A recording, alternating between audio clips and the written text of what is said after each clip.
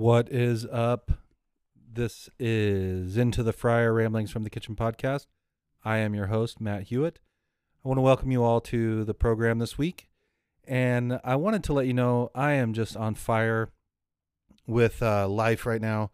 I'm on fire with a new project that I have getting underway, and I wanted to tell you guys about it this week. So, again, you're just going to get me going off, shooting from the hip. I do have some things that I will touch on, but I wanted to tell you about this new project. And the new project that I'm working on is called American Food. And it's going to be a documentary that I will be starting out on YouTube. And it has to do with immigration, immigrants, and the food industry in our country. Over the course of my career, more often than not, I was usually one of two or three native English speaking people in the kitchen.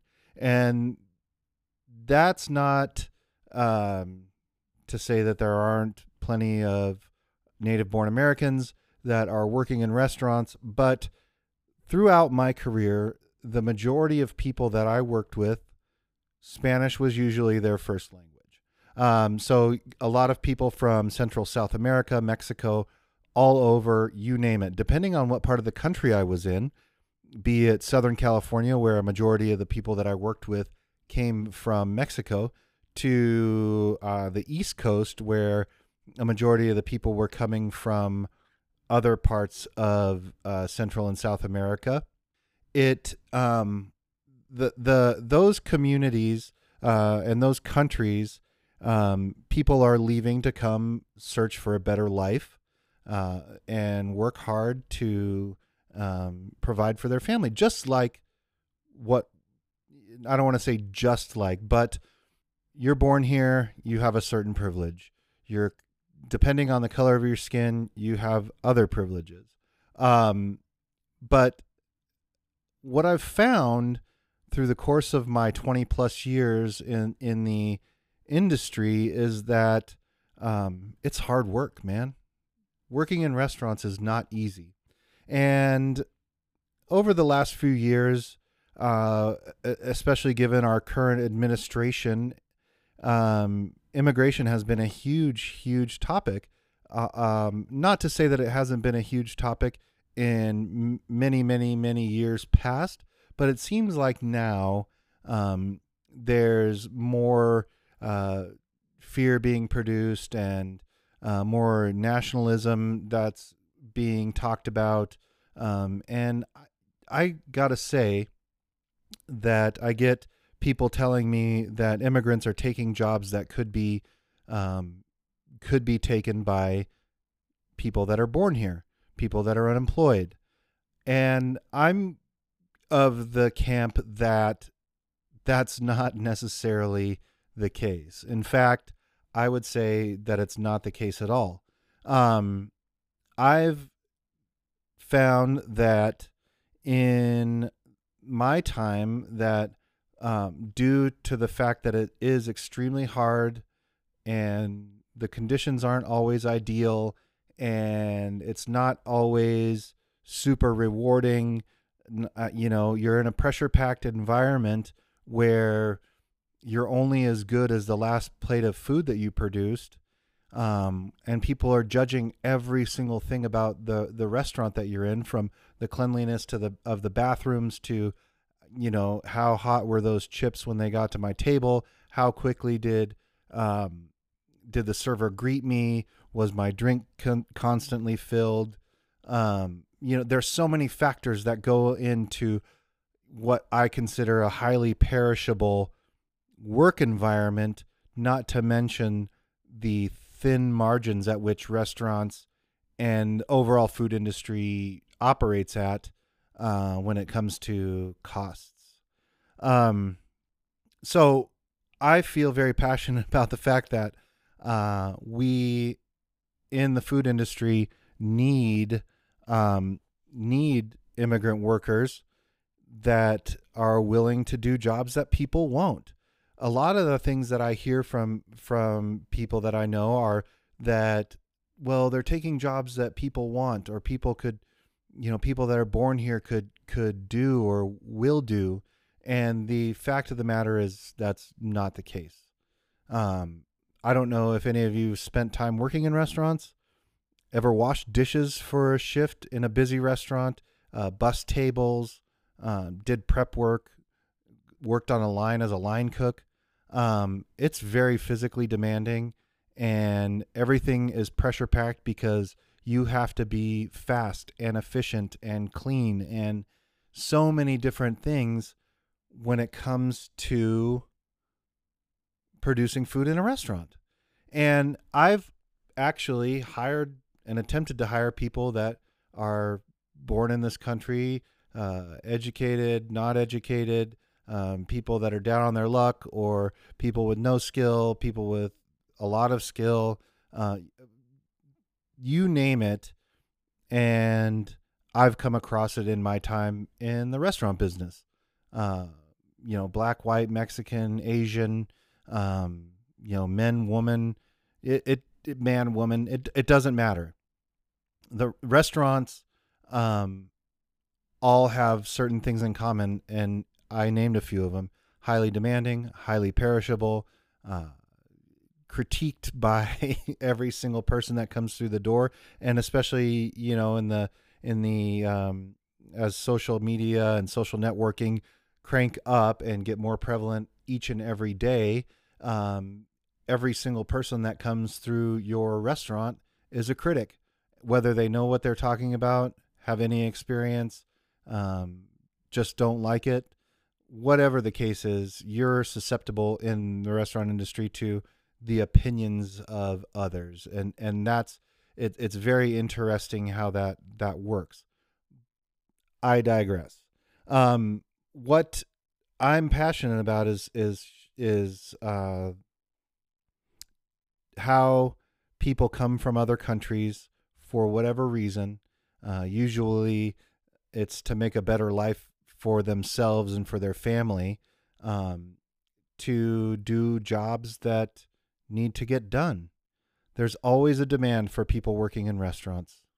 The state where I live in, Utah, I think we're at about a 3% unemployment rate.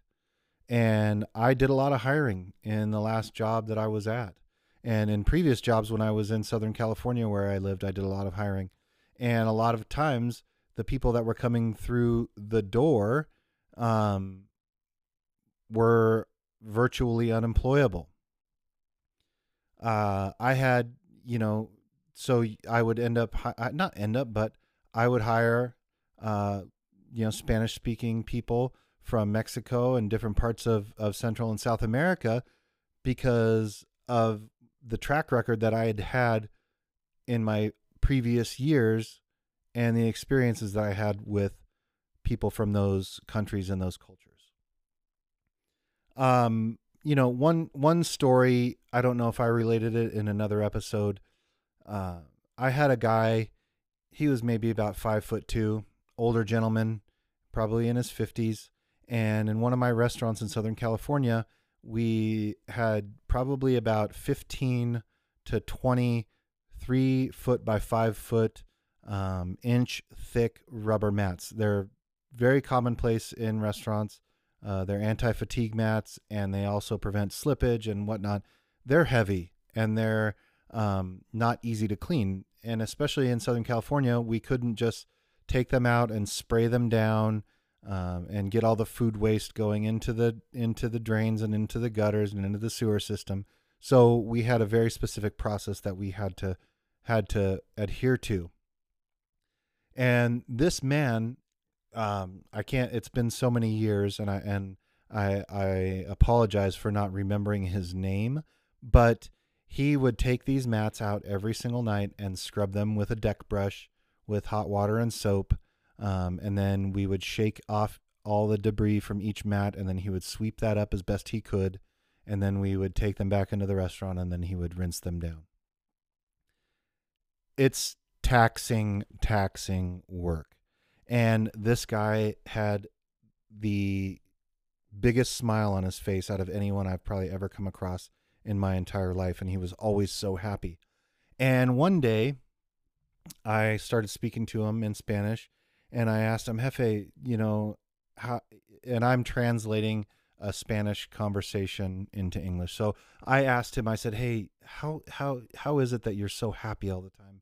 I mean, this is hard work. This is taking, you're taking these mats out, and I would help him carry them out. And I've had to do a fair share of my floor cleaning and mat cleaning coming up in my time. And I said, you're always so happy. You always have just this wonderful, wonderful way about you and look on your face and smile. And he started to relate to me a story about in Mexico where he was from. He worked in construction, and he was the guy that would have to carry the 50 or 100-pound bags of cement up scaffolding to where guys were working doing masonry. And he told me, this I make here, in a day what I would make in a week doing this work. And so it really doesn't matter to me how hard it is, because it's way better than what I had and what I was doing in Mexico. And that's just one story. That's one story of one guy in a brief, 3-minute conversation or a 3-minute relay of what I came across for 20 plus years in the restaurant industry. I had guys from Oaxaca that would get 5 people to an apartment. They all worked 2 or 3 jobs, and they paid minimal amounts of rent, and then they would be sending money back to, their homes and their families that they left in Mexico to come here to make a better living and life for their families. I mean, how can that? I have a hard time thinking that's wrong. I also was on the flip side of things where I would hire, people out of high school with no skills to come in and wash dishes, or people that were down on their luck to come in and try to do work in my restaurants. And the average time that I had those people last was probably about 2 hours. That's there's people that would work a whole shift, and then I would tell them, hey, I've got a job for you if you want it, and here's the schedule for the rest of the week, and they wouldn't show up the next day. Or I had people that would walk out, 2 hours in, which, was like the worst thing that you could do. You look up and you got a new dishwasher going, or a new person somewhere, and then 2 hours later you're looking for them, and you're like, where are they? And then one of your veteran people is like, oh, they walked out. I laugh, but it's we're conditioned in this country, unfortunately, to not want to work hard. And restaurant work is extremely hard, very physically demanding, very mentally demanding. You have to be thick-skinned, and there's not a lot of like lovey-dovey. I mean, it's changed, but there's not. It's you're asking for stuff because you need it. Because if we don't take care of the customers, then we don't have a restaurant and we don't have a job. And that's the unfortunate truth of what goes on in restaurants. Whether it's unfortunate or not, I remains to be seen. But the fact is that when people go to restaurants, they have expectations. And if those expectations aren't met, they're going to tell people. And the more people they tell, the less likelihood that restaurant's going to stay open very long, and those people won't stay employed. But the other thing that I want to talk about is, the misconceptions of what happens when people start working in restaurants that come in, illegally or legally, or having been granted asylum from, our country because of civil unrest in theirs, or whatever the case is. But so here's kind of a typical scenario of what I saw throughout my career. You have someone that would come in, apply for a job, and you would tell them, okay, we don't pay cash here at this restaurant. And there are still cash operations that hire people illegally, but more so now than ever, people are doing E-Verify, or they're making sure that people that come in are able to be put on the books. Now, I understand, and I will get pushback from this. I don't mind. I'm not saying it's right or wrong. I'm just telling you the reality of what happens. So someone goes down to wherever they go. They came across from Mexico, just for example, illegally. They risked their life, left their family, because they know that there's the land of opportunity. There's more jobs here than there are there, right? They have a connection. They get a social security number, however they get it. They get documentation. They come to your restaurant. They're willing to work hard. They're willing to put in the effort, and you hire them. You pay them on a paycheck.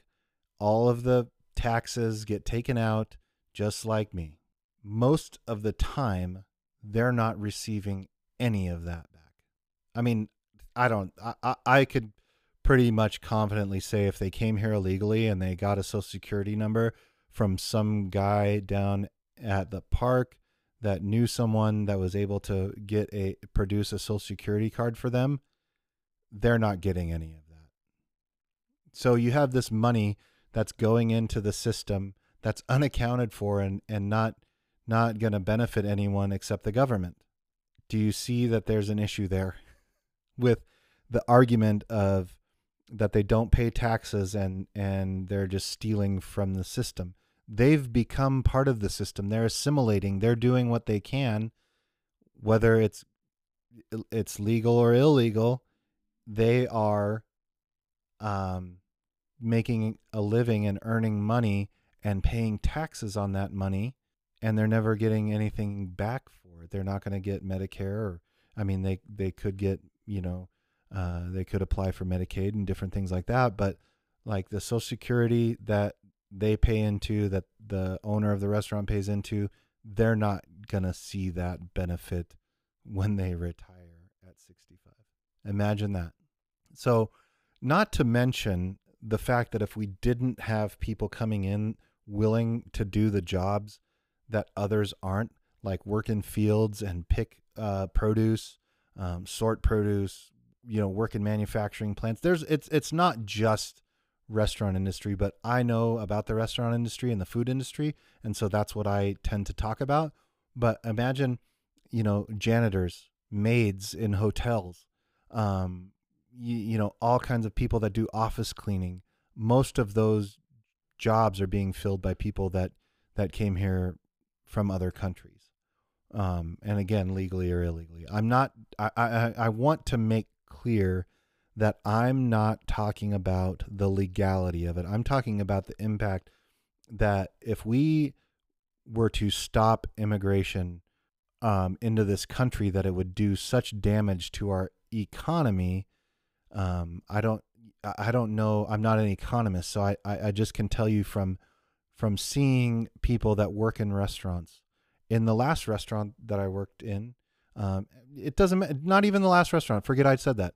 In most of the restaurants that I worked in throughout my career, if I didn't have people from other countries working for me, we wouldn't have been able to open.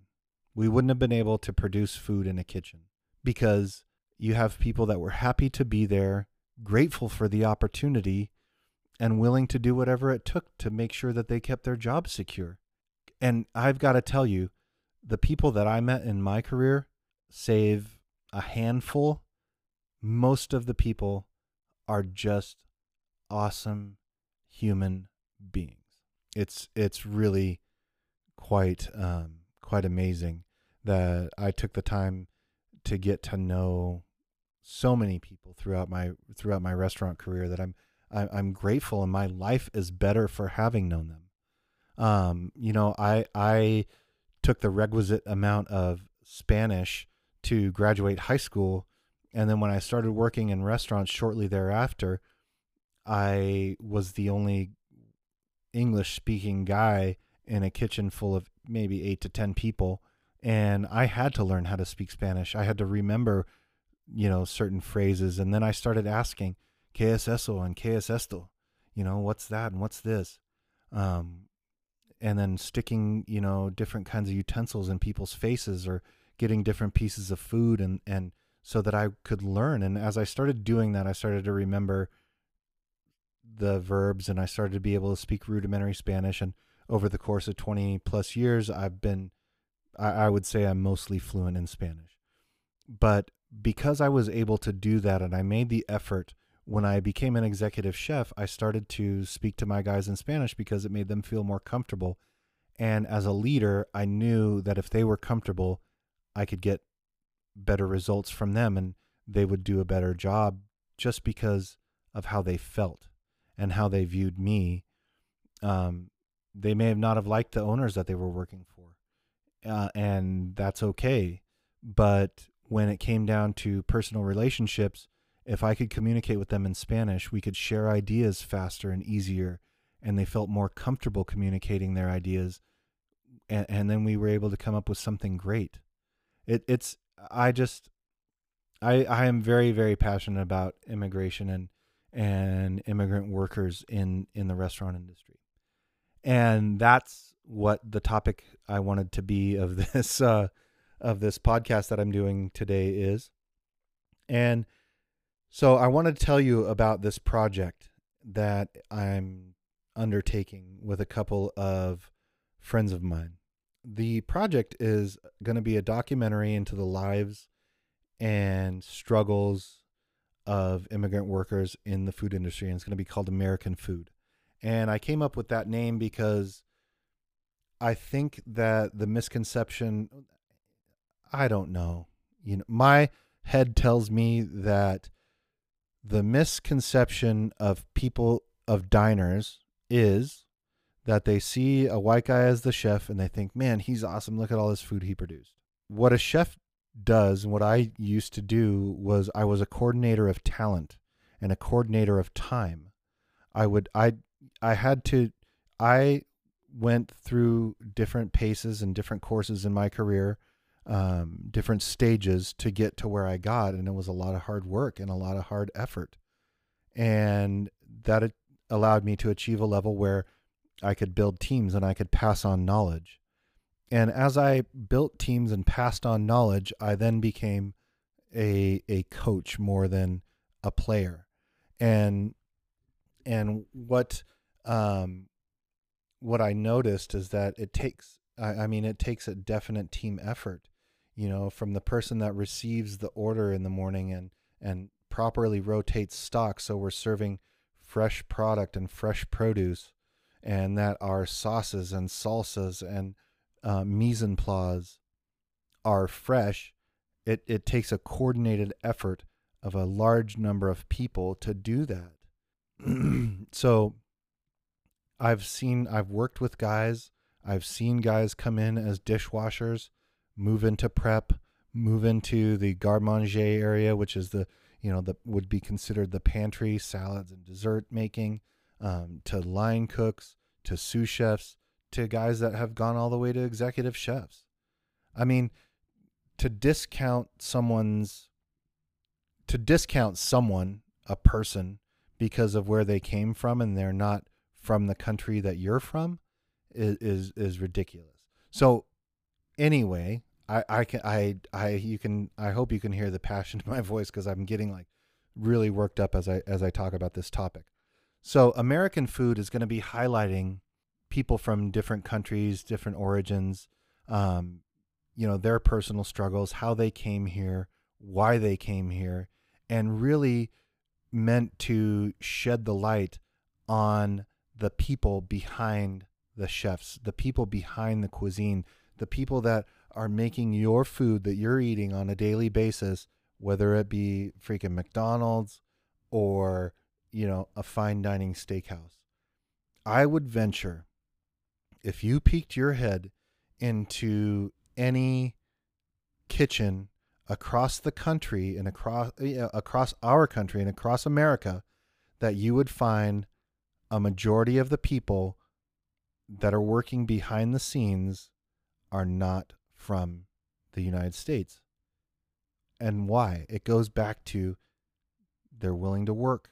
They're willing to put their head down. They're willing to grind.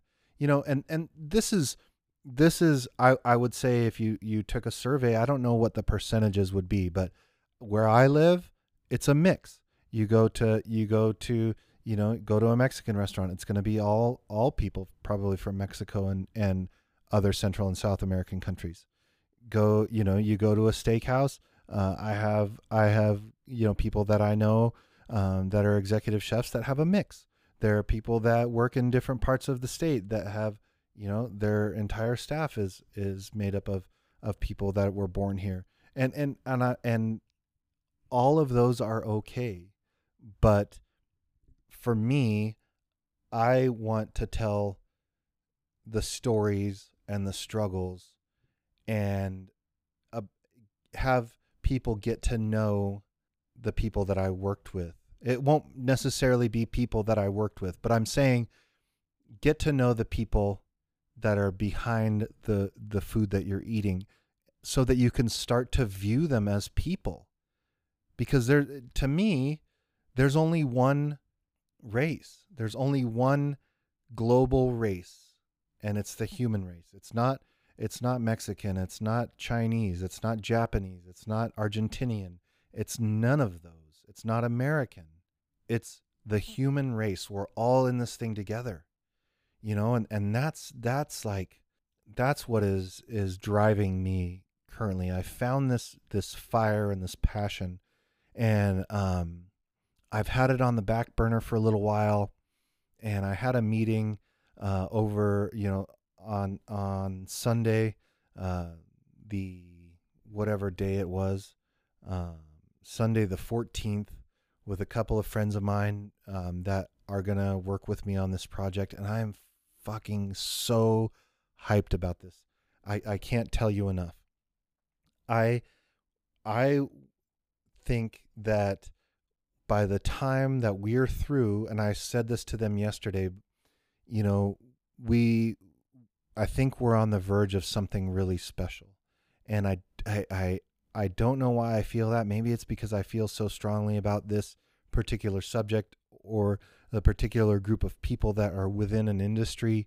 But I want to shed some light to the people that have never worked in restaurants or don't know enough about what's going on in our food industry and food culture in America, so that you can start to see the human aspect behind everything that is done, and let you know that,